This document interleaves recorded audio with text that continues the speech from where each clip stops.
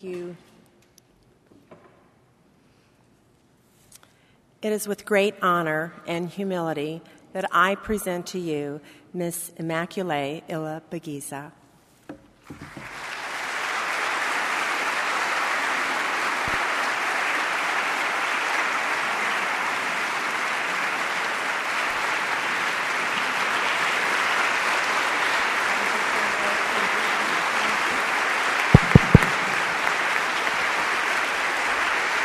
Thank you, thank you.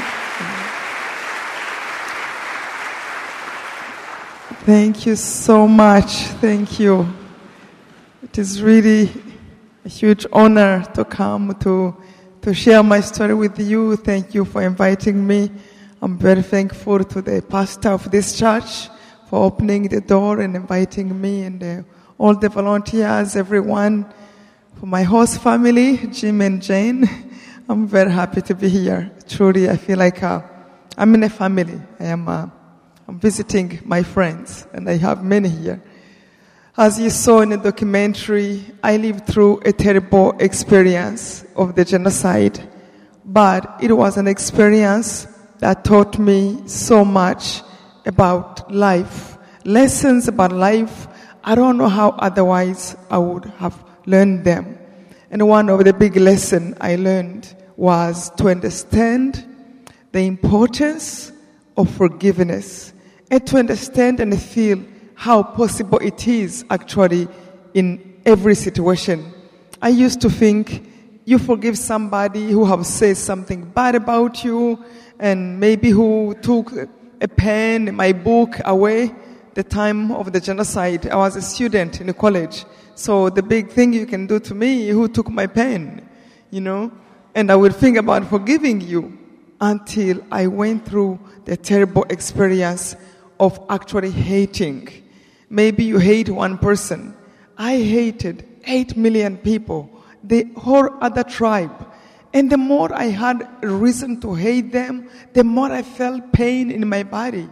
I would have a headache out of anger. The things I thought I can do to them so that I can revenge my family, my tribe. Then I will have a headache and I will have a stomach ache.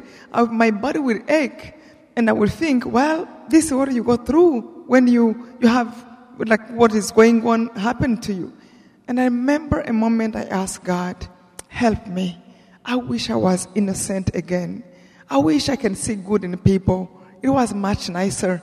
I can feel good about myself, even just in my body.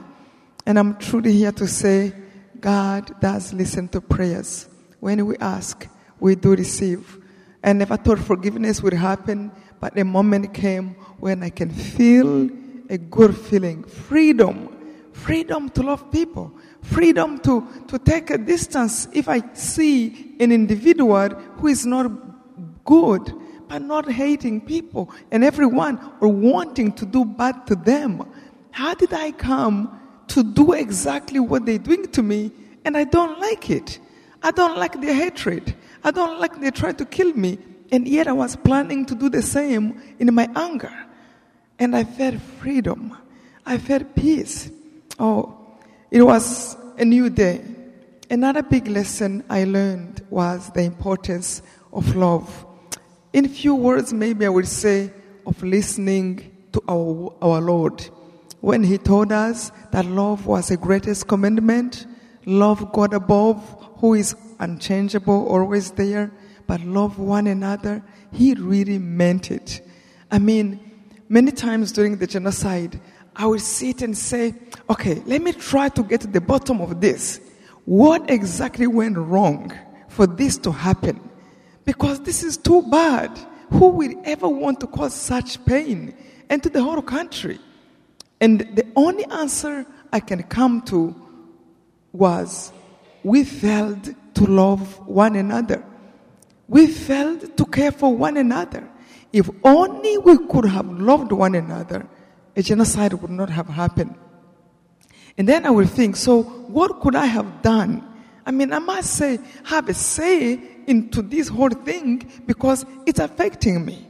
Maybe if I would have prayed enough, because that's all I can do, that I can really do something, and of course my action, but only if I have loved enough. I realized that I can't change anybody. I can only change me. And that is what it is about love. We can only change ourselves. We can't change another person. And the more I try to be that loving person, forget about others, let me think about myself, I realize also how hard it is. I'm Catholic, like maybe many of you. I go to confession every 2 weeks, sometimes every week. No matter how much I try to do good, I end up falling. Loving less than I could have done, something I could have done better, and then I fall again. So I realized that, let me judge me and try to do the best I can. And to me, that is the goal of my life. How can I use my strength to build the kingdom of God? Me, and inspire others, but not necessarily look at them like, you didn't do it. It's me. So that was really a huge lesson. And I've been privileged to go around the world, especially to hear people who tell me, your story have touched me. I was able to forgive somebody in my family. One lady I always think about, she told me she was angry with her mother, for 20 years. She said, after I heard you speak, I went home, I picked up the phone, I called my mom. We laughed and we cried. It was over just like that. She came to find me to another place I spoke to, and she said, I wanted to tell you how it have changed my life.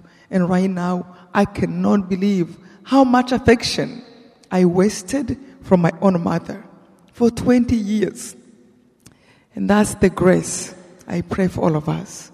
As I said, even when I try to do good, I realize that I can do better and more and more. And I live through new experiences.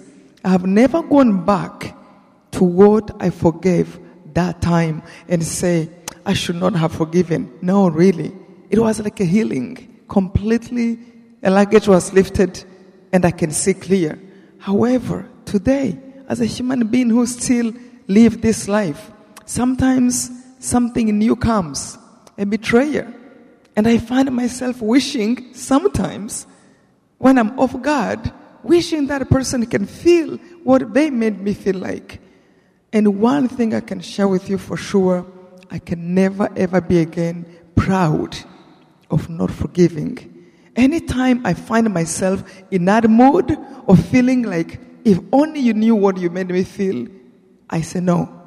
They don't need to feel what I felt for them to change. I pray for God to help me forgive. If I'm able to let go, God will deal with every human being, every heart. It's not my business to wish anybody to hurt, to feel bad, or to go through what they made me go through. So that was a huge lesson. Another big lesson I feel I learned was to know without a shadow of doubt that God is real. I mean, we are so blessed, those who have faith. Only those who have faith can really say all things are possible. Many people say like, never give up. There's a time to give up as a human being, truly. But with those who believe in God, you can say, you don't have to give up. If you know something is good for you, you can hold on. Not because you can, but because God can. And to come to that and not doubt that anymore, it was the greatest gift. So coming back to my story, the genocide started in 1994. It was on April 7th, on Wednesday. One morning, my brother, who had just finished his master's degree, he came to my room. I still remember like it was yesterday. He pushed the door. He had a jacket on, a belt, and a stick in his hand. And he told me, you are still sleeping. You don't know what happened. I'm like, what happened? Talk quickly. In a second, I thought about a million things. What happened? My dad is sick when I was sleeping. My mom is sick. What about my younger brother? Talk, what happened? And then he told me, the president of the country died that night. I remember it was almost like a clear cut from the past and the future. our life will never be the same again. And I can feel what it was. And I told him they're going to kill us. And why I can still remember that it was meaningful to me. In Rwanda, we had two main tribes, Hutu and Tutsi. And the tribe that was on power have decided to kill the tribe that was not on power. And what was behind it was really to prevent ever sharing the power. I mean, it was almost like political parties. You know, maybe that's the only way you can understand it here in this country, especially now. I don't like it. But I don't think we are anywhere we can ever go through what we went through in Rwanda, not at all to scare you. What was in Rwanda, it was prepared for 30 years. The politicians who took over for 30 years, they prepared literally to eliminate the other tribe so that we never have to share the power. And that was behind it. It wasn't about you look different, you are different tribes. What was behind it was a greed of power. And again, if you disguise the same snake trying to make people fight here, is really about power. So we knew that can happen. We had the radio for 2 years. Literally was created by the government to spread hatred among people. To this day, my best friend is from the other tribe. And we talk about what happened. She cried for what happened to me. But the government made it look like everybody hated us. The whole tribe hated us. So for 2 years, this radio was there. And I remember I used to think, why they are insulting this whole our tribe and nobody in the leadership is doing anything to stop it because they have created it. Another thing that prepared us that was actually much nicer was the apparitions of the Blessed Mother, Our Lady. As you know, Our Lady of Lourdes in France, Our Lady of Fatima in Portugal, Guadalupe in Mexico, the Blessed Mother appeared in a place called Kibeho. I wrote a book about this in Rwanda in 1981, 12 years before the genocide.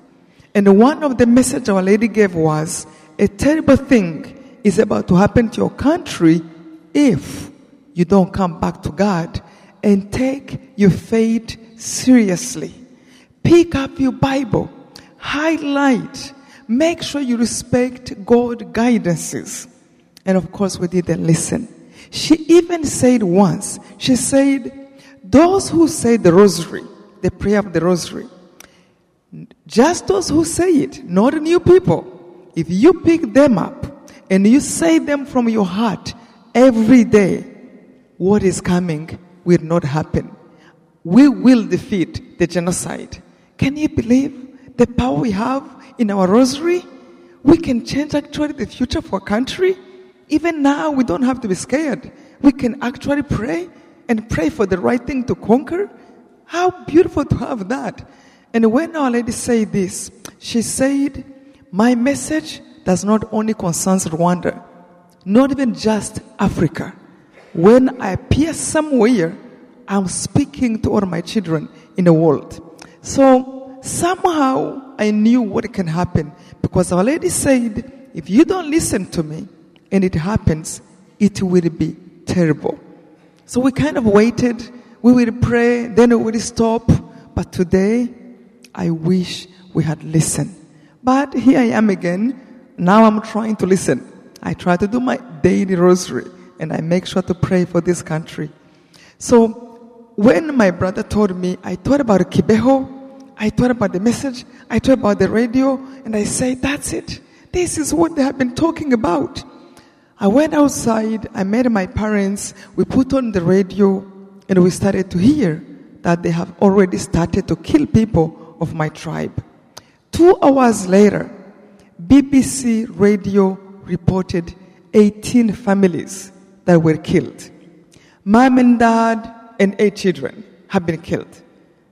Mom and dad and 10 children and grandma and grandpa have been killed. And I remember my father saying, this never happened before. where they kill a whole family. But that's why they call it a genocide. And the people started to come home asking my parents what to do. We were in a village. My parents were they were loved. And now I can see why they were loved. They always cared about everybody else. They cared about the things we used to speak on our dinner table was a child in a neighborhood who is not going to school. Why they're not going back to school?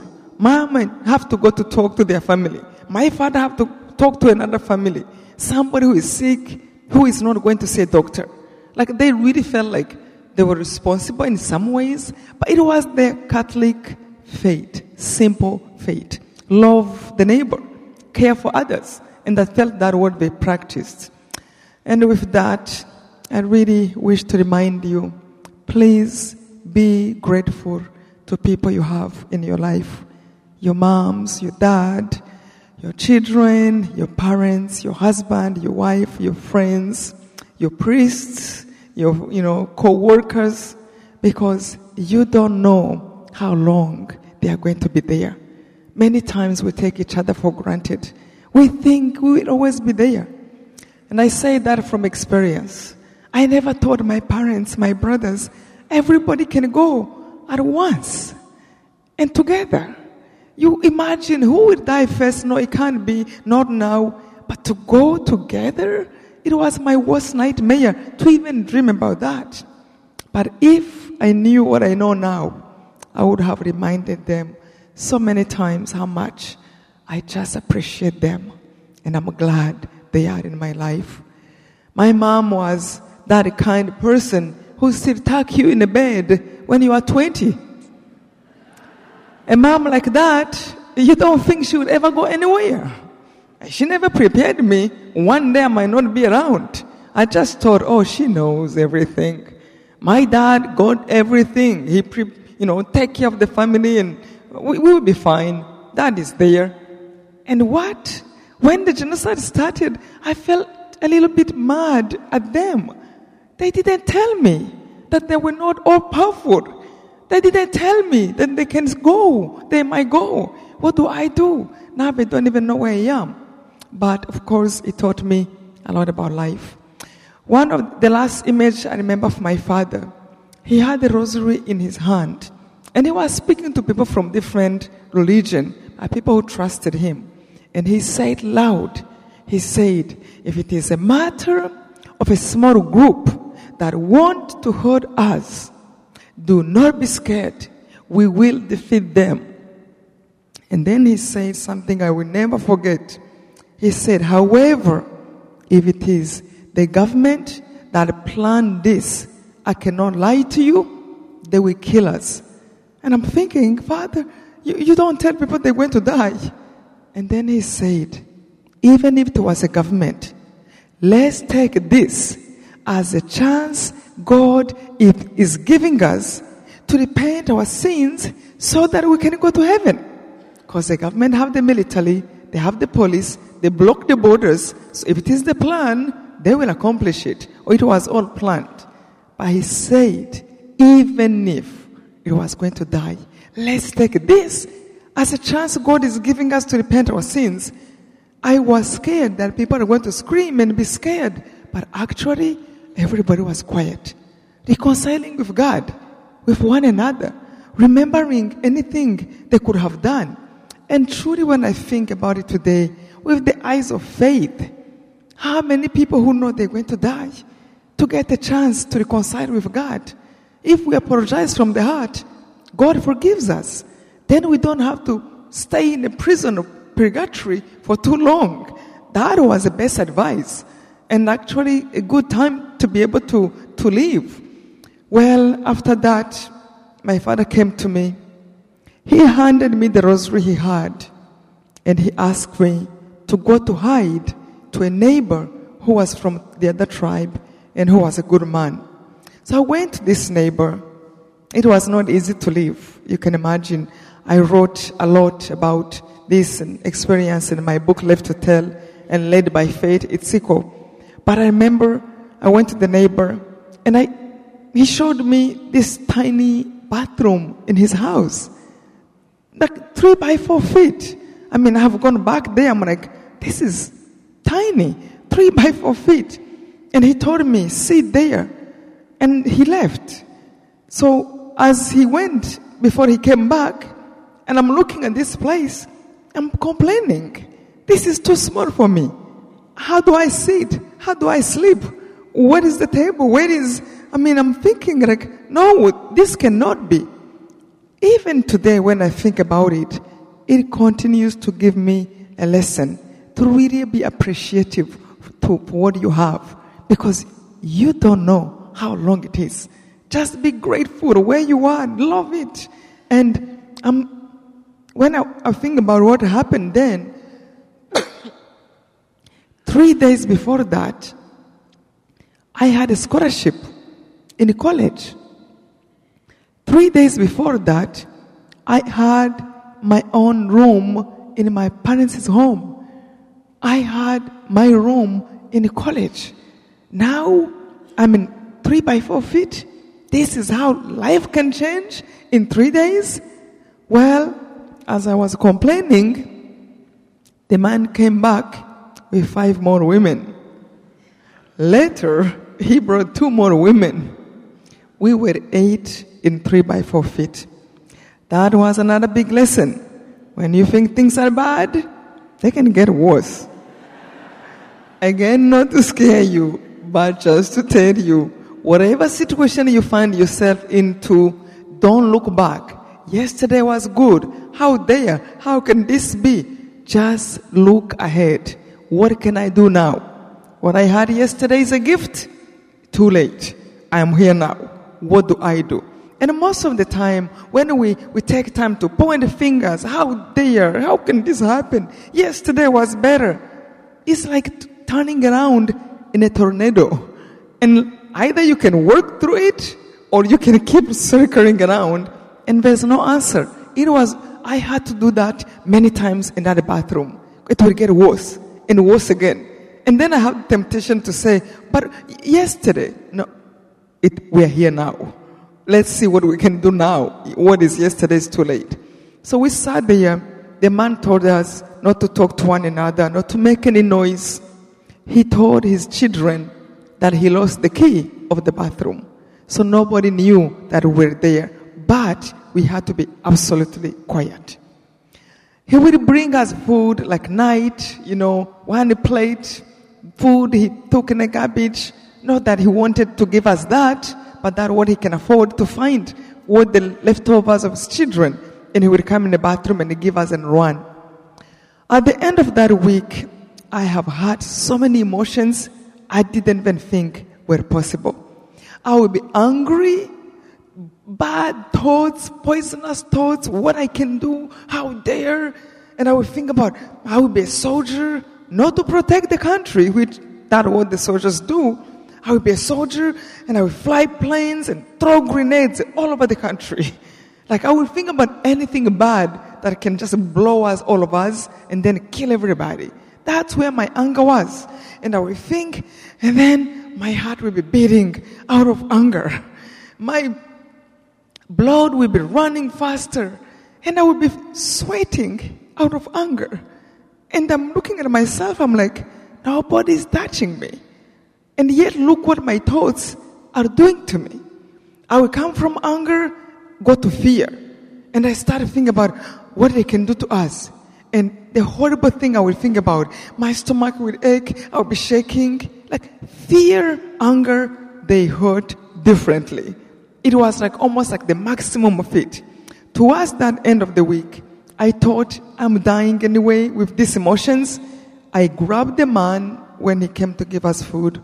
I asked him to put the radio outside so we can hear what's going on in the country. And he was good. He put 3 radios, different channels. I couldn't believe what was going on in the country. The leaders of the country who used to hide behind the private radio, they were out on national radio calling everybody to kill everyone of my tribe. They reported people who died, who ran to churches, to stadiums, and they were giving prizes to people who killed more people. And worse for us, they gave order to start searching every home. You think it was bad to be sitting in that one place, being tortured emotionally, but to think that somebody is going to come to hunt for you, it was the worst pain I've known. It didn't take long. I remember I was stretching and I saw them through this tiny window of the bathroom. So they hired 300 to 400 people in every village, the government. No job was being done in the country. Every school had been closed. Every bank, every public transportation. The only thing being done was killing. So they will hire people in every village who will go home by home, fed and given money, food by the government to see if anyone was hiding. So they came for the first time, which they did many times. I remember I saw them. They were dressed in banana leaves. They had all kind of arms, long spears, guns, machetes, grenades all over. And they started to search everywhere. This was a house of 4 bedrooms. This was a small house. There was no basement. There was no upstairs. Simple clean cut, 4 bedrooms and 2 bathrooms. The only reasonable thing that was going through my mind was, it's over. They found us. Where can I hide? That's it. And I started to think about, how do you die? Does your soul come out? Am I going to see my mom, my dad? If they died, am I going to see Jesus? What is going to happen? That was a matter of seconds for them to find you. The pain to wait for them to find you, it was like 1,000 needles are going through my body. Like fire is burning you, but you are not dying fully. And then I started to feel like I had 2 voices over my shoulders. And nothing too strange. The things we feel when we are facing a challenge, do it, don't do it, give up, don't give up. And one voice was telling me, open the door. And the torture is too bad. Why wait for them to torture you? Open. And that sounds like me being reasonable. However, there was another nicer voice. Another part of me was like, don't open the door. Ask God to help you. Remember who God is. God is Almighty. Do you know what Almighty means? It means He can do anything. Do you know what anything means? It means even if they open the door, they might not be able to see you. Even if they shoot you, the bullet might not go through you. Imagine to be able to have that little hope. No wonder why our Lord said, even if you have a tiny, like a grain of mustard seed, it can be enough. I'm like, oh, you're right. It's possible. It's not too late. Then the bad voice started to destroy my faith even more. Oh, really? There's nothing out there. Do you know how many innocent people dying? There is no God. Where is He? And that all sounds like, you're right. Where is He? And I started to get confused. Even if there was God, is it too late to pray? Is He in heaven? Can He come this quick and rescue me? But what about innocent people? Am I different than them? And in this confusion, I can tell you what the spiritual war was about. It wasn't about who is right and wrong. It was mostly about stop praying. Your prayers will be too powerful. Let me confuse you. Let me tell you there's no God. Stop praying. And what the other voice was telling me, it wasn't like, again, I know everything about what is there about God. It was encouraging me. Don't stop praying. Don't stop asking. Keep knocking the door. Don't listen to the voice that says, there's no one. In a split of a second, I had to listen to a voice. Not 2 of them, because they are very contradictory. I had to choose which one. And I remember turning willingly to the nicer voice. And I asked God, with every cell of my body, I wanted a specific sign. wanted to ask him, can you hear me? And if you can hear me, then you must be there if you heard the words I told you. So I wanted a specific sign that he can hear me so that I'm not confused if it was luck or if it was God. And I asked God with every part of me, if there is anyone who created me, if it is God who controlled my breath, if it is God who put together all this and the moon, the stars, the earth I'm standing on, I am begging you, give me one sign. Don't let the killers open the door of the bathroom. Because if it is about being saved, not die, they can find you and not kill you. But I did not want to look in the eyes. And in my human capacity of thinking, really?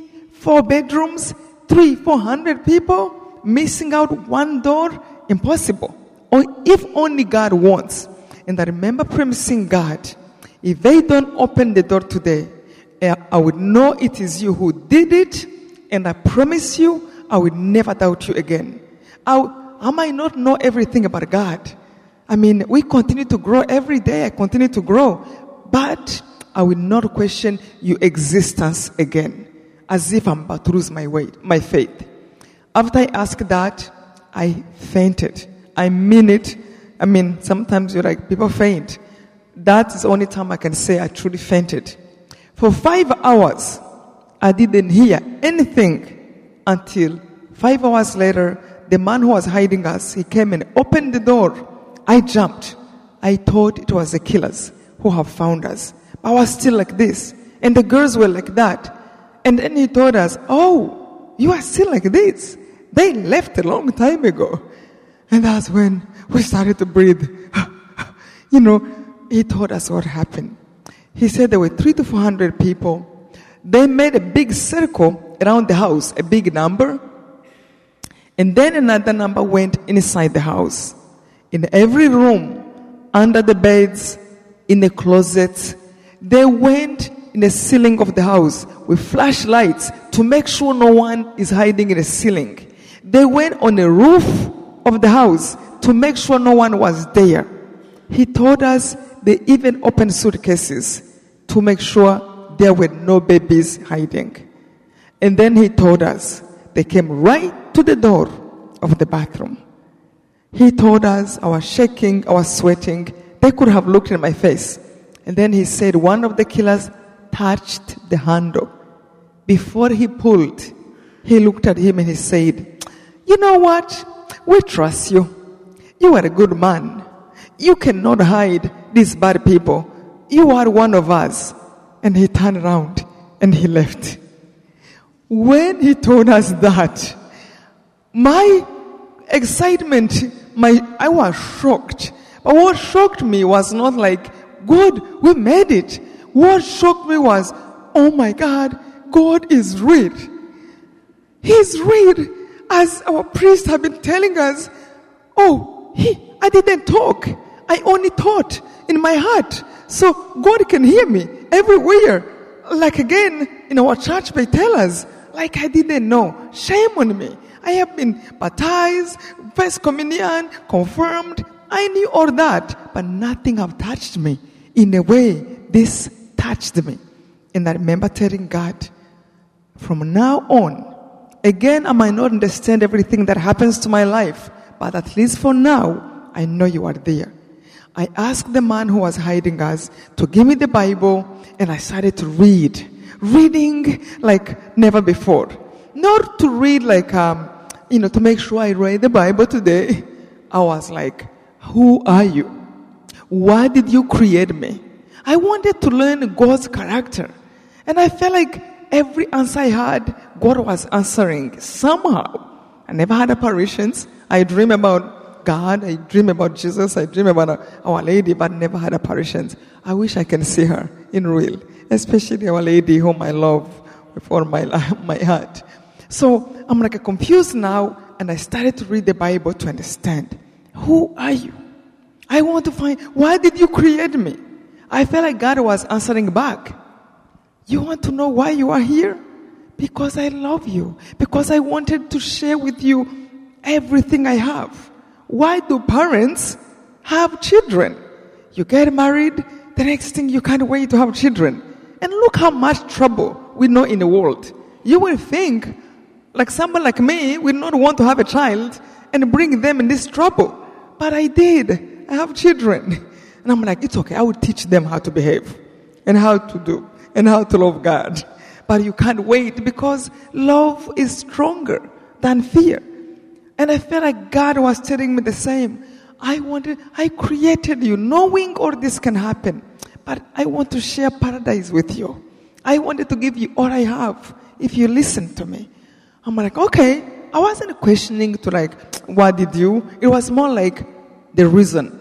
Why am I here? What is, why? Okay, He created me. That is reasonable to share eternity with God, my Father. Then I'm like, so how long do I stay here?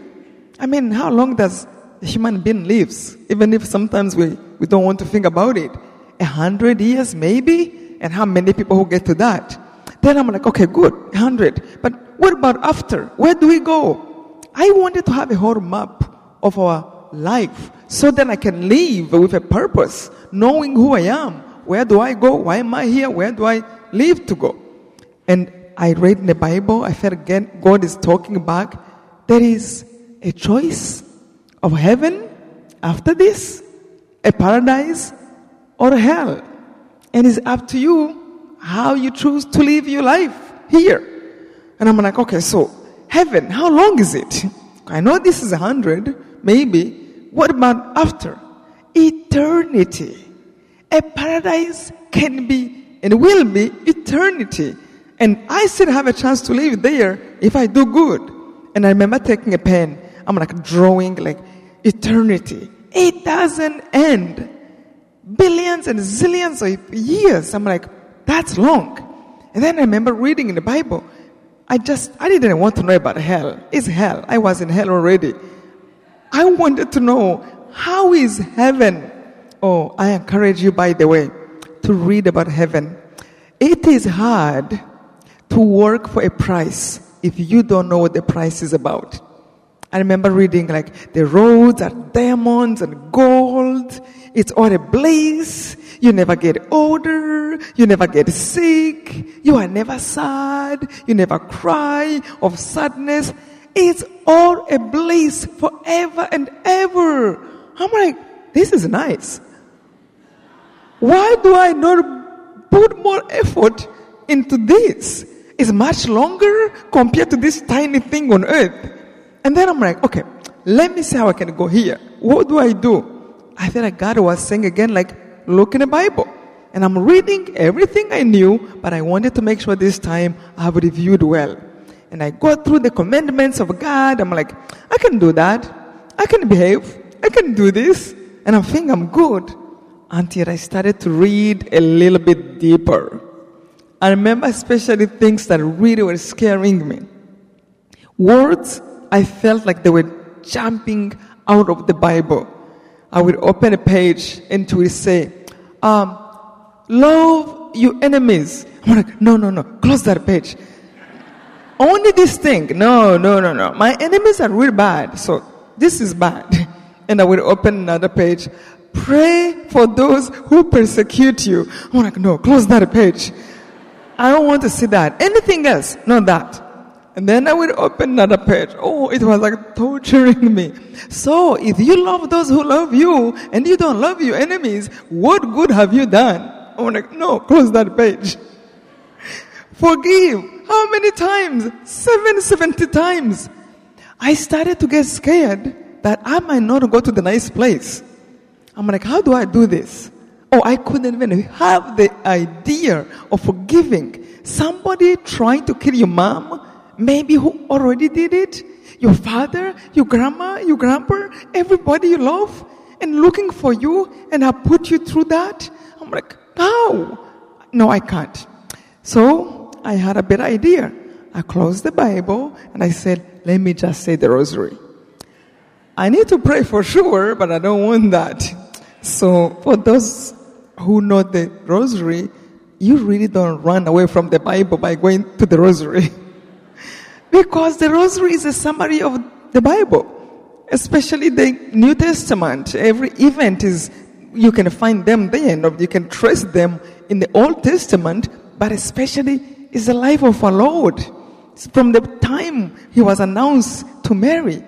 So I say the first rosary. You know how they tell us, like the rosary, Our Lady is a promise she gave us. When you say your rosary from the heart, you will feel peace. I said, when you are okay, you don't feel the big difference. But when you are in hell and you really feel peace, you're like, whoa, what was that? I remember I said the first rosary. It takes like 20-25 minutes. I finished that rosary for the first time in that bathroom. I felt like I moved from hell to a place of air. I can breathe. I'm like, wow, that feels good. My anger, my fear, everything shut down. The only thing I was thinking about is Mary and Jesus, where they were, Hail Mary. My mind was at peace, no more sweating out of anger. And then when I stopped, it was like the bad thoughts were back like a tsunami. Oh, they will rape you. They will cut you in pieces. I'm like, let me say the rosary again. I don't want to think about that. I literally end up saying the rosary all day, from morning until night, for 3 months. I counted how many rosaries I said every single day that would take me from morning until evening. I said 27 rosaries and 40 Divine Mercy chaplets every single day. It took me from 6 in the morning until 10 o'clock at night. And Divine Mercy chaplets, they're much shorter, so you can say many. So it took me all day. And evening, I felt so good. And I would fall asleep. In the morning, I would do the sign of the cross, like fighting from the devil. Like, who comes to my heart first? God or the devil? If I took a little time before praying, the bad thoughts will come. Even if you leave, you will be nothing. Living without any family, is that what you want? You should go out, commit suicide. I'm like, no, let me just pray. So like everything was showing as if it's horrible, and it was kind of true in a human capacity to think.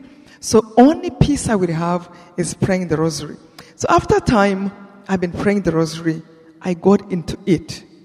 And the routine kicked in, and I felt peace. I started to take advantage on that. And then the bad thoughts started to find me when I was praying. I would be saying, Hail Mary, and I start to think about how they can torture me, kill me, how I will kill them. My fear, anger have found a way in my heart. Even when I'm praying, then something, I'm like, so how do I do this now? You know, have you sometimes prayed your rosary or saying your prayers, and in your mind you are cooking for your family? I'm like, you're praying, but your mind is somewhere else. Or like you are in a conversation with somebody else, and then your mouth is, Our Father who art in heaven. I'm like, no, come back. So I remember saying, what do I do? Because my thoughts were horrible. And maybe Our Lady, maybe my guardian angel, I remember something in me said, pray with all your heart. If you pray with all your heart, the bad voice will not find you. Mean what you say. And hear in your ear. Inside, even if you don't open your mouth, you can feel you can hear yourself or not. Hear yourself and mean it. Be sincere, honest with your words. I'm like, okay, good. Let me start. And I remember starting the rosary. Now this time meaning it. By the way, I can do this experience every day. It's like if I want to mean it to another level, all of a sudden it's new again. I remember just saying, in the name of the Father and the Son and the Holy Spirit. Do you realize how big that is? Like whatever you're going to do, you just started in the name of our Father God and the Son, our Savior, and the power of the Holy Spirit. All of a sudden like, oh, I'm in prayer. The sign of the cross meant something not like this. You know how we do it. All of a sudden it's new. And then especially I want to share with you, everything changed. I mean, just to say, I believe in God, my Father Almighty. It was like, wow, I never thought about that. If I knew that to be true, I would never have questioned God if He's real.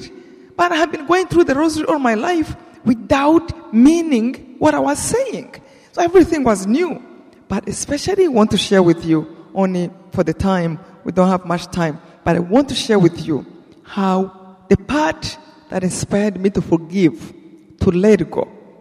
I've said these words before, but never like this. I remember starting our Lord's Prayer. Our Father who art, and I'm listening to myself, because now I have to hear. Did I just say, our Father? If I mean it, it means the Father of everybody, including the Hutus and the bad guys. Like, no, He cannot be their Father. He's only the Father of the people of my tribe and the people from outside of the country. Not them, not the killers. Right there, I'm stuck. I can't mean it. And then something in my heart said, think. Again, when we really ask God, He answers. Think about that. I started to think, and I thought, my father had 3 boys. And if one does wrong, does my father stop being their father? No. Actually, my father, as good as I knew him to be, a normal good father, he will worry about the bad brother than the good one. I'm like, So if God says in the Bible that He loves us more than we love our children, what do you think He will do? He's sad over His bad children, but He loves them, and He's a Father. And God doesn't have to be who I want Him to be. He is who He is. He says in the Bible. So I had to submit to Him. Okay, I can get that. If He is that Father like my dad, and even better, I can get that. And I started again, because now I get it. Our Father of the good and the bad, who art in heaven. I'm praying, I'm going through those words until I reach this part. Oh, forgive us as we forgive. Forgive us our trespasses, as we forgive those who trespass against us. Couldn't say those words. No, have I been saying that? Forgive me as I do. This is 2 things. If I mean it, forgive me as I forgive. It means don't forgive me. That condemning myself. Do to me as I do to others. That's one. If I don't mean it, I am lying to God who looks at me from inside. You can lie to somebody from outside, not the one who looks from inside. And imagine when you lie to a friend. What kind of relationship do you expect from somebody you lie to? Especially if they know you are lying to them. You risk to lose that friendship. So what can I ask God to give me, and yet I can't even be sincere to Him, and He knows. I'm like, oh no, I want Him to be my friend. But I don't want to condemn myself either. Well, I really was left with one option. I had a bad idea. Because I couldn't forgive them, something was like, well, you can skip that part of the prayer. I skipped it, and guess what? I felt so much better. I'm not lying to Him, and I'm not condemning myself. Anytime I reach that part, I would say, forgive us, not them, and go to the next part. I kept praying that way, thinking I got it. Now, I feel good. I'm just feeling good. I'm praying all day until night and skipping it until one day. I love God. He's so gentle with us. And Our Lady, when she was appearing in Kibeho, she used to say, my children, pray with sincerity. Pray with sincerity. She kept coming to that. And then the sweet mother will say, if you don't have sincerity, pray for sincerity. How nice. All we need is to be humble to ask. It's really, we don't even have to make it or to feel like we can't. Pray with love, my children. If you don't have love, pray for love. How hard that can be. We are just sometimes impossible. So I felt I skipping in one day. Because I think truly the grace came because I was at least trying to be sincere to God in ways I didn't even realize it. But one day I remember I was about to skip that part. I felt as if somebody was touching on my shoulders and was reminding me, hey, I hope you know our Lord's prayer is not man-made. It's Jesus Himself who gave those words. If I were you, I wouldn't try to change His prayer. I'm like, oh, what do I do now? Oh, sometimes it's so much better to be ignorant, not to know too much. But now I can't take back that knowledge. And I tried. I'm like, well, maybe my situation is different. I tried. What do you tell God? He didn't know? He doesn't know what you can go through? He's God. I mean, I'm ashamed to say this. It could have been the Pope. I would have found a way to say, well, he's a human being. Sometimes maybe he might not really know. That's why he said, pray this way. Without knowing, I will go through this way. But what about God? What do you do? For the first time in my life, I understood the meaning of surrendering. I went on my knees, put my hands up, and asked our Lord, help me. Help me to mean what you say. You say, pray this way. You are God. I am not. You know all things. I don't know all things. If you say so, it has to be so. If I don't know, it doesn't mean it's impossible. How many times we change our mind? But God doesn't change His mind. I completely give it back to Him. I put back the prayer. Anytime I reach back to that part, I will remind Him, I am willing to forgive, but I don't know how. I will say the words obediently because you say pray this way, but I just want you to know I'm not lying to you and I don't even know how to mean it. So this is the truth. I put it there. I felt so much better. So much better than when I'm trying to control it and I know better than you do. Now I'm like, I don't know. You are God. Help me. I kept praying. Be careful of what you pray for. I never thought a time would come. And I will never forget, I was meditating on a fifth sorrowful mystery, a part of the rosary. I'm thinking about when our Lord is dying on the cross, and I took the Bible, I read about everything that He went through. Oh, I encourage you, especially on His sorrow, please think about it. It will be so sad when somebody can say, oh, you suffered, you went through, you were crying, okay, next. Like, when they come to sorrow, be compassionate to Him. Read more about what He went through so you can be, compassionate towards our Lord. So I remember reading so I can understand, I don't just pass through it. And I'm like, oh, He didn't eat all day. He didn't drink. They beat Him badly in the morning. He had the thorns on His head. His whole body is wounded. He had been falling down.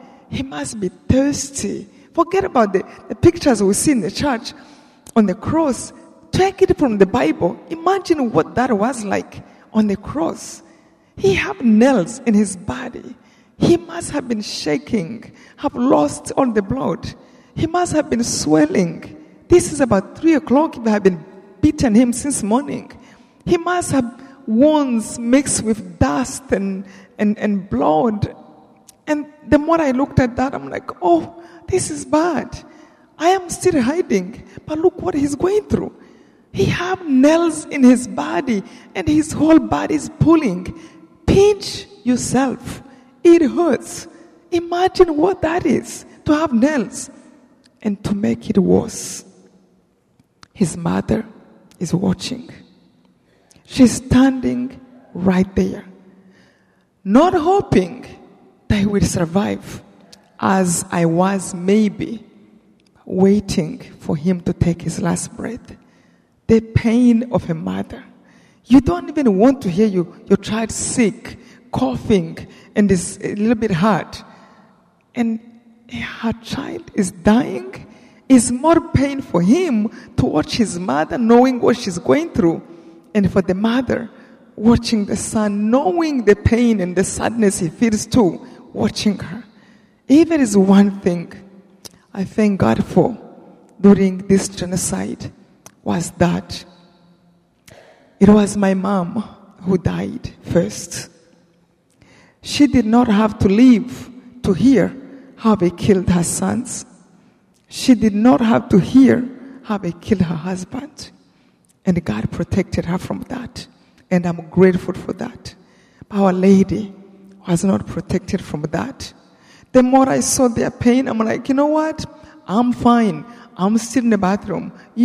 This is bad. Like my pain was becoming nothing. And I remember asking Jesus, why did you have to go through this? You were God. You could have saved us in a second. You didn't have to live 33 years with us in this misery. If you gave me power for 1 second, I would have killed the whole tribe, 8 million people. But he wouldn't even say a bad word. Why? I felt, let me ask him, because he was answering in some ways. I felt like he was speaking back. I felt as if he was telling me, I went through this because I love you, because I care for you. I went through this, lived your life to give you example, not just by words, but to show you what life might offer. So that if you are ever not well loved, rejected, not cared for, put to suffer, spoken bad about, rumors, gossip, whatever that might be, if you ever go through anything close to what I went through, remember, I was here before you. Learn from me. What did I do in my own ordeal? Did I insult people like you're doing? Did I want to kill anybody as you're trying to do? Learn from me. In that moment, I felt like he was talking to me personally. I felt like he was telling me that people are trying to kill you. They don't even measure the consequences that will come to them. And you want to do like them? You hate what they do. And yet you want to be a killer like them? And I'm like, you're right. How did I end up being convinced to be like them? And yet I want to be worse than them. You insult me, I insult you more. You hit me, I hit you more. You kill me, I will kill you more. That's what I felt becoming a better person, a hero, is to hurt more. And all of a sudden, like, he's right. And all of a sudden, it was like a veil was unveiled. I can see how much strength do I have to kill 8 million people anyway. If I kill a soldier, and I'm a soldier, I throw 1 grenade, maybe I have never even touched one, never touched a gun in my life. Maybe they will throw one on me too, and I will die. And how did I want to do that? Because if I do, I would hurt innocent people as I am being victimized. And all of a sudden, everything became clear.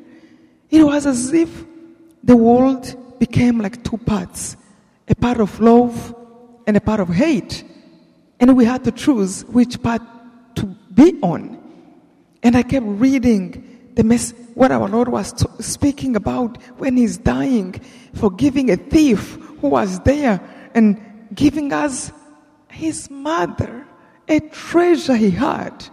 Even when he's struggling with his last breath, he still thinks about us. Behold your mother. I love her so much. I want you to have her. She will help you as she have helped me.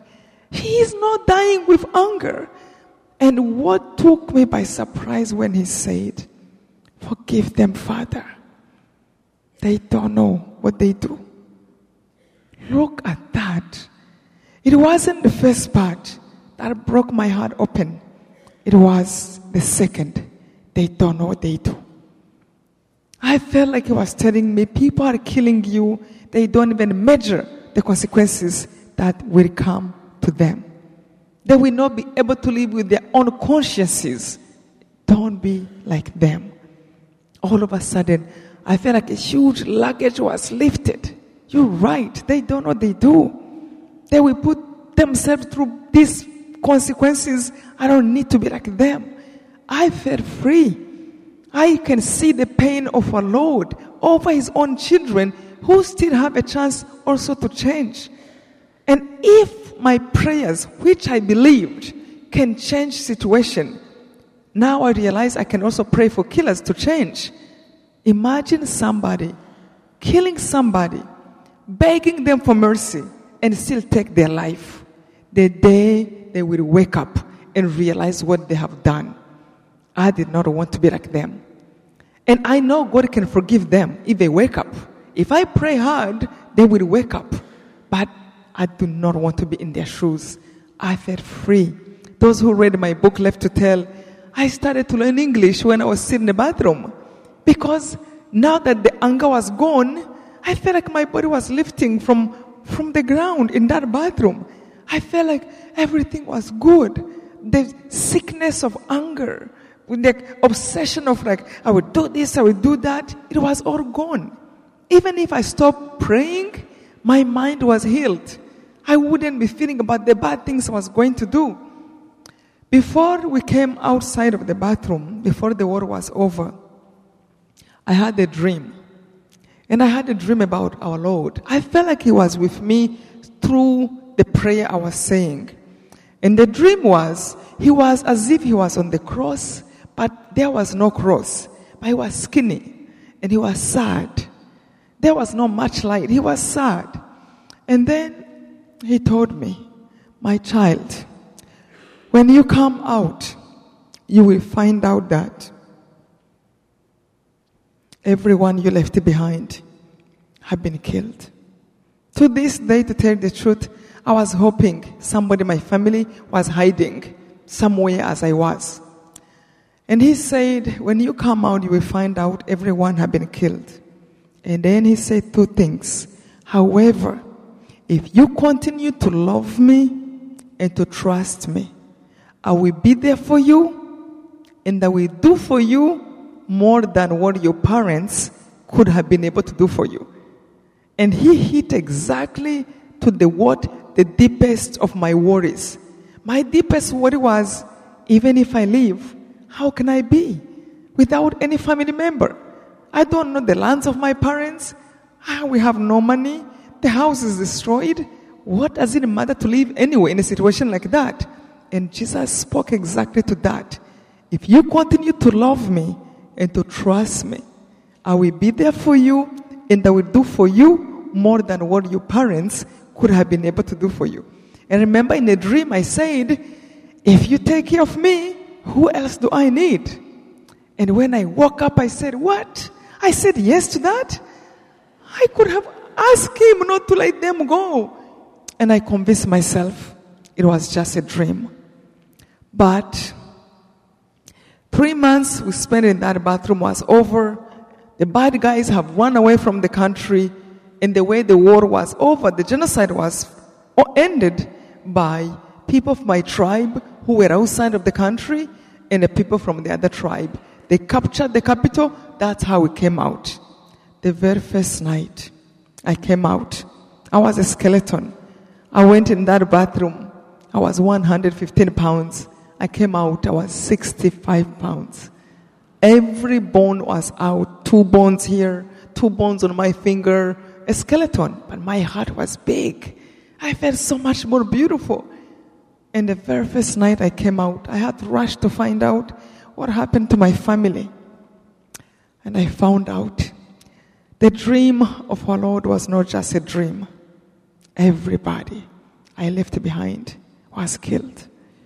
I found out my mom was killed, my dad, my 2 brothers, my grandma, my grandpa, uncles, aunts, cousins, neighbors, schoolmates, best friends, everybody was killed. Except the brother who was outside of the country. and a few people in the family. I remember thinking, what do you do when this happened to you? I've never felt anyone have gone through this. And I remember I threw the rosary on the side. I don't want to pray. It makes me feel too good in an almost not normal. Like I just lost everything. I'm supposed to fall apart, not to feel good and strong inside. I couldn't even again think of who to compare it with. And I remember crying and screaming for like 5 minutes. And then I felt as if there was like a giant hand in my heart. Something holding me tight. Something reminding me, hey, the journey of your loved ones is over here on earth, but not in heaven. And your journey is not over yet. And you don't know how long it's going to be. It might be one more day, 1 year, 10 years, 50, 60, 1 hour. But whatever that is, remember, only God knows. What is in your power is to use every moment to do good, to love. And if you choose hate, then you're separated from God. You can choose kindness or choose to be mean, and then you are away from God. But if you choose love, kind, compassion, using your life for something, your strength as much as you have, to do something constructive, remember, I am with you. Ask me for anything you need, I will give it to you. I literally came out of my tears right away and stopped. And I remembered, you're right. I don't know how long I'm going to live. And the truth is, nobody among us have a guarantee even for 1 more day to live. Again, we just take it for granted. And I'm like, if I die, I don't want to die like this, in these tears. And you're right, there is heaven. I don't want to go to face Jesus in judgment, just crying like this. Let me do something good. And I started to work around in the refugee camp without clothes, one clothes to wear for the past 3 months. Nothing else to change. I'm like, how do I love somebody? I have not even a clothes to give them. I felt like God was saying, well, you can love people in many different ways. Look at that child. There were people who still have open wounds from the machetes they cut them during the genocide, survivors. And there is no medicine. It's just bleeding, open wounds, swelling. And I felt like God was saying, go sit beside that kid. Ask him how he feels. Look in his eyes like somebody who cares. If you did that, you have done your part. You have loved somebody. There was people, like one woman who couldn't remember what day it is. She just lost all her children, her husband, her parents. She lost her mind. She just talking. She thinks they are somewhere they're coming. And she just want to talk and talk. And I felt like God was saying, go sit beside her. Let her talk to you just to feel she has company. You don't need to understand or to enjoy whatever conversation. If you do it out of love, you have done your part today. Every evening, I will pick up my rosary, look to the sky, and tell God, pray my rosary. And I will tell God, if you choose to take me today, I have tried. I have done my part. I have loved somebody with what I had. And every morning I would wake up, I'm like, I'm still here. Let me do the same. Let me care for somebody.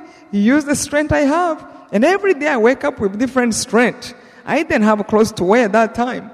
But now I do. And I have to think about, who do I share them with? How many shoes can I have? Can I wear? Or give away some others? And every single day to this day, and I truly believe this is the calling of every human being. We will be asked from how we have been given. And this is not about money. It's about your physical strength, your capacity to smile, your capacity to talk, to give comfort. Because there are people who can't talk. There are people laying right in hospital who can't move, but you can. What are you using your strength for? To serve your family, to serve your friend, to serve your community, your parish. I will never forget one time I met President Bush, He was still president that time. And my book, Left to Tell, have just came out and became really known very quickly. And he told me, I read your book. It have taught me how to deal with the genocide was going on in Darfur, in Sudan. And I was taken back like, you're right. He's the president. He has more power to care, to do good. Wow, someone who can change the face of a country because that's the power he has. And that's true. Some of you here are doctors. Some of you are teachers. Some of you have stores what you sell to serve your community. And each one of us have asked ourselves, what are we doing? Are we just don't care, or are we caring? We are mothers, wives, husbands, children. Am I being a good sister? Am I being a good brother? Am I being a good dad? Am I trying my best to give? Because it's all about love. And what do you use today? And after that, we all have to report to God. And when I moved here, the second part in my life I love very much is what I wrote in my second book, Led by Faith. I wrote about, the first book, Left to Tell, was really about the whole drama of the genocide. But after, to see God in your life when you have nothing, when you have nobody to count on, the power of prayer, that's what I put in that second book, Led by Faith. I will write letters to God. This is after the genocide. And I will tell him, I need clothes to change. And I will give a whole list. Not anymore take things for granted. When I tell him I need a bed, I didn't assume it will come with a mattress. So I will tell him I need a bed, a mattress, bed sheet, a blanket, and a pillow. Yeah, when we ask things to God, we think like, he should know. No, you tell him. And then when you look back, you can say, wow, you did it. So you can be thankful. So we write him little things. And this is fun. God is so good. I really encourage you to be strong in your faith. Pray your rosary every day. Read your Bible. Go to Mass. Go to confession. Let your faith be real. One of the things I remember writing, among many, many things, I wrote again many stories in my books. One of the things I remember telling God on my list, I want clothes to change. And I'm laughing at myself. Where the clothes will come from? There's no market open. I'm behind the forest. The dead bodies everywhere. 1 million people died. It was a horrible scene what was going on. And this is what happened. But I'm talking to God. He can do all things. I just tell him what I need. And I felt like God was saying, you don't need to ask for too much. If you leave tomorrow, I'm still there. You can ask me what you need then. We really don't need to grab and give me and this. Just then I make sure I'm fine. God is still there always. So anyway, I asked him for clothes, and this is how I got my face clothes to change. A friend of mine from my school who got a scholarship in Belgium, she sent me an envelope. Sweet, sweet lady. We're still very good friends. So she sent me a big envelope. She put in an envelope a jeans, a t-shirt, and a dress. And she put a note. She said, I have heard many people in our school who died, but nobody confirmed to me that you are dead. In case you are still alive, you must need some clothes. She's in Belgium. I'm writing to God, God, I need clothes to change. So this envelope, she doesn't know where I am. She went to the airport with an envelope with just my name. And then she's looking for anybody going to Rwanda, trusting God will find a way. She gave it to a soldier because nobody else was coming to Rwanda. Guess what? That envelope reached my refugee camp. And this soldier is like, well, this lady told me everybody knows each other in Rwanda. And she told me to give it to anybody. And she gave it to the refugee camp. It came to me. I'm like, it's me. I'm like, this is my name. I'm like, what? And I remember going to the list I have to God. I'm like, you send clothes. And I'm like, yep, you did it. Every day I will go back like, I need food to eat. I don't know what I'm eating tonight. And somehow somebody will drop bread and something. I'm like, yeah, thank you for the meal tonight. You send it. But to think that God will take clothes from Belgium and in an envelope without an address, and he will still find you. I'm like, oh, of course he's God. Slowly, the things again that happened, the way I found my first job in the United Nations, a lady who took me to her home from the refugee camp, I never knew her, never knew me. She only knew my mom and happened to be there. And then my first job, how I came to this country, how I published my first book, Left to Tell, or every discouragement. By this time, I moved to United States in 1998, and I started to work with United Nations. It wasn't easy also. I had to do interviews. And one of the things, I love, people laugh at this. One of the things I remember when I was doing interviews, I'm new in the country. I really wanted the job so bad. And just to start life. So they shortlisted us, like 5 people. And finally they shortlisted 2 people. And you know what I did? I started to pray for that lady who was doing interview with me to find a job somewhere else. You can't hate somebody and think you're praying to God. I'm like, God, give her a better job somewhere else. Pay her more. Give her everything better. But I want this one. You cannot pray to God in a hateful. You can't pray that another person will strip and fall down. And you think you're talking to God. Remember, they are also His children.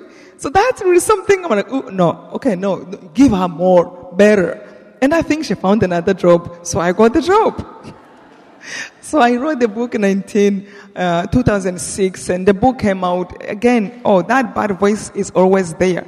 You will never publish. Who will trust you? You're from Africa. Who will care about that? You don't even speak good English. I'm like, I know. Because that voice comes like you, being reasonable. And I will stop. But then when I will say my daily rosary, going to Mass, confession, the sweet voice will come back and say, you go and do your part and you trust God. Remember, He's Almighty. You follow what you wish to do and ask Him for help.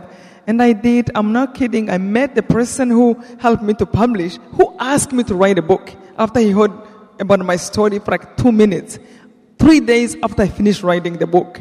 And they're like, can you write a book? I'm like, I just finished. And for 3 months, I'm praying to God to help me find somebody. God is so good. And the book became really quickly New York Times bestseller. And since then, I resigned the work in the UN and go around and share my story. But especially what I love about my faith is really to share my faith. That's all. That's all I want to do. The story I lived is a part of it, but what I share is my faith. And God has a sense of humor. He takes me to places where they don't believe in Him. And they want me to talk about my story, how God saved me. I'm like, okay, I'm going to tell you about the rosary. But like, yeah, just explain to us what that is. In many different places, and I'm so grateful that God have really put me in those kind of places. One of the things I want to share, as I spoke to you in the beginning, Our Lady of Kibeho, who have been approved so far by the Vatican, taught us a rosary called Seven Sorrows Rosary. She said this rosary does not replace the other rosary, but she said the world have forgotten about this. And she promised many blessings. So if you see, this is a rosary that have 7 Hail Marys. And the sorrows are, the first sorrow is the prophecy of Simeon. The second, the flight into Egypt, when Herod wanted to kill people, the baby Jesus. The third, the loss of our Lord in the temple for 3 days. Our Lady will look for Jesus and Saint Joseph. The fourth, when she met Him on the way to the cross. The fifth, when she was under the cross. The sixth, when she held Him and He was dead. And the seventh, when they placed Him in a tomb.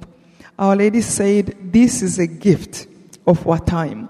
And she said it always existed, but we need it more than ever today because people have forgotten about this. So she taught exactly how to say it to the visionary in Rwanda. And she used to tell us, my children, help me to spread this devotion to the 7 sorrows. As a child, I would say, I will help you. And I would laugh later. I'm like, how can I help you? I just have my friends I can teach it to, but nobody else. And to think like today I travel around the world and every single week I speak to people like you and I have to speak about it and share. I am so grateful that actually God, He does all the work. We are willing, He does all the work. So when I started to spread these 7 sorrows, and please, if you hear it, if you like it, if you get to say it, help Our Lady. She's sending all of us to help. If you can say it with your husband, your wife, your friend, please, it is a beautiful rosary and she will bless you for helping her. I have seen so many miracles through this. But when I started, I used to ask, My Lady, do some miracle. Because I have so many miracles about the other rosary. So many. I love it. Our daily rosary. But this one, I'm like, do some miracles so I can encourage other people with also teaching them what it did to them. And I started to have miracles happening. I see many in different categories, but especially in 3 categories that people always share. One of them are people who heal from addictions. And Our Lady have said she will change the most hardened hearts. Addictions. So you think about her sorrows, she will take care of you. And she used to say, don't say this rosary running through it. Meditate. Imagine, what if it was you whose child was on the cross? What if it was you who have lost your child for 3 days? What would you feel? And Our Lady keeps pushing you because she wants us to open our hearts. And the more you open your heart to feel for her, you also open yours. So one of the big miracles I have heard is people who heal from addictions. One lady told me her daughter was on heroin, was literally on the street. And she was a young girl, like 20 years old, from college. She just lost everything. And this lady told me, I'm going to say it every day for my daughter. If it works out, I will bring her to give a testimony to people, wherever you will be. This was in Kansas City. A year later, this lady brought her daughter and to give a testimony where I spoke. And what happened was, she said, it looks like she had overdose or something terrible happened, that she found herself in emergency.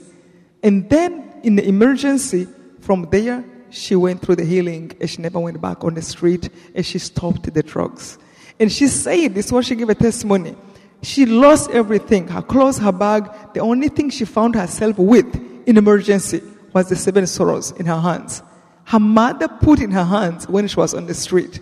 So many emails I get, people say like, I've been saying it for my daughter, for my son, and this have happened. So I praise God for this beautiful rosary and for those, of course, miracles. Another big miracle I love children. Love babies. Since I was a child, my neighbors used to come to tell me where a baby was born so I can go to hold the baby. So I love children. Of course, and we must love the children. We're all babies, and that's life God gives us. So one of the big miracles Our Lady has been doing through this devotion are people have been trying to conceive and couldn't. What a great gift our dear Mother gives us. When now people are giving order and the law, it's okay to kill your own child, Our Lady is giving us a gift for those who couldn't conceive, to give them a gift of babies. I literally have like 65 cases of people who have conceived after 10 years, 7 years, 4 years, different all over the world, really. And what a beautiful thing. So sometimes people, many miracles, but this is funny. A man one time, he came after I spoke, he goes like, I heard what you spoke about that rosary. I'm like, good, I'm glad you did. And then he said, well, me and my wife, we have 7 children in 9 years. And then he told me, I just told my wife, I don't want to see that rosary in my home. I'm like, no, you're supposed to pray for your children now. It's not about that. That was funny. But I'm sure he understands. So another big miracle that happened a lot are people who heal from different sicknesses.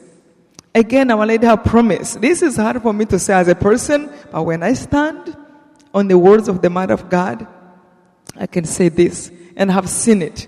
One lady she had pancreatic cancer, stage 4. She wrote to me and she said, after she heard about this, they have given her 2 months to live. She started to say this rosary every day, called her whole family every day, 7 sorrows, talking and meditating. 2 months later, she was still there. She went to see a doctor. No trace of the cancer in her body, in her blood. So I have seen many miracles like this, and I pray. Anytime I pray for all of you. So for those who will get it, who will start this devotion, please remember to pray for everybody. People suffer a lot. When I started to do this ministry, when I'm sending books, people share their pain. When they write me letters, what have happened? We need hope, and we need prayers, and we need one another, all of us. Our Lady used to say, everybody who lives on earth, we all go through some kind of suffering. And nobody goes to heaven without having to go through some carrying a cross. So we need to pray for one another. Even when we think everybody else is good, you don't know if this is good, what has not been so good. Just to remember to pray for everybody. And not compare our pain with other people's pain. Somebody can say, wow, you went through that, that's terrible. And it was terrible. But then I have seen people also who have killed themselves for something you think is small. So it's really not about what happened, how small, is how you feel. When people tell you they feel bad, they need prayers, pray for them. No matter what it is, they are suffering. For them, it might be so big. And then you learn to pray for everybody anyway, because everyone is going through something. And as I share with you, Our Lady telling us about the genocide in Rwanda, what I really got from her was her love, her sweetness. She was such a mother. I never taught Our Lady God the same way I did until after the genocide, until after she appeared in Rwanda. One time, the visionaries, the investigators of the church, I remember they told the visionary, they said, you talk to Mary like she's your mother. She's your mother, we know that, but you have to be respectful. Remember, she's also the queen of heaven and earth. Because they would call her darling, sweetheart, they would dance for her. And then the girl was like, I know what you mean. When you see her, you can't even talk to her without going on your knees because she's too beautiful and she's clothed in the glory.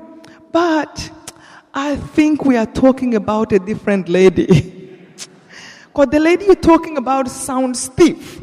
But the one I talk to, she's the one who asked me to take a deep breath, to come closer. She nicknamed me. She gives me sweet words to come closer to her when I'm scared because she's too beautiful and she's too pure. But she's the one who asked me, it's okay, take a deep breath.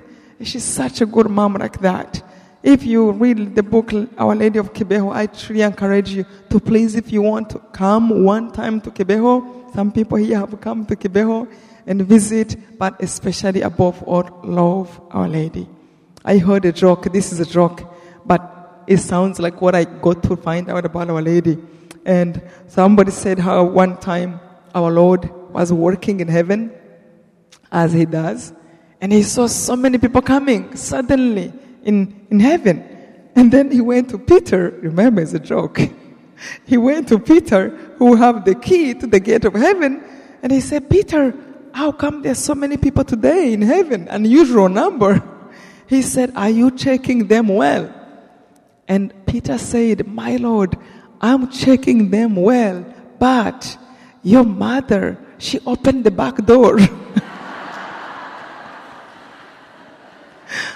I don't think Mary will get us in dirty, just because we are her children. But I promise you, if you love her, she will teach you how to get there.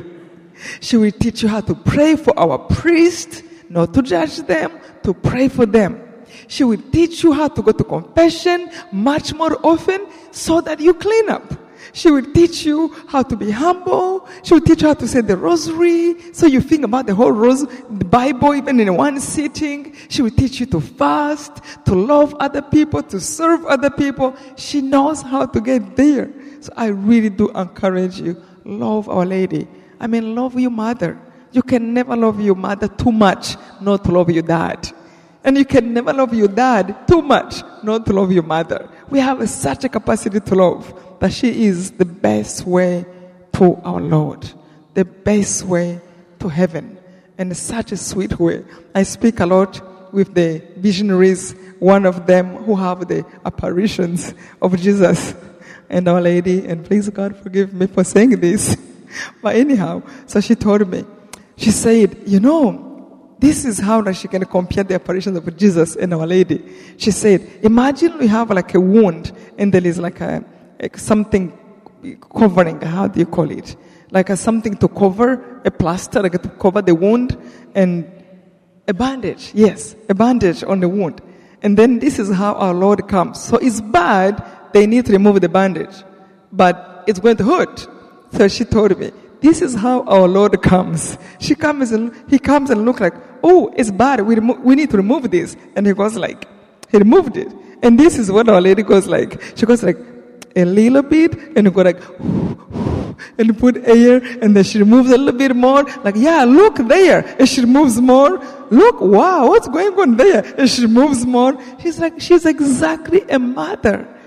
And our Lord told us in Kibeho, He said himself, we gave her to you out of mercy for us, for you.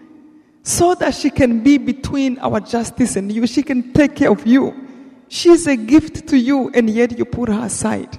But she's a gift from God, because God knows her heart. He's the one who created her heart with mercy and love. So when you pray your rosary, love her, feel for her.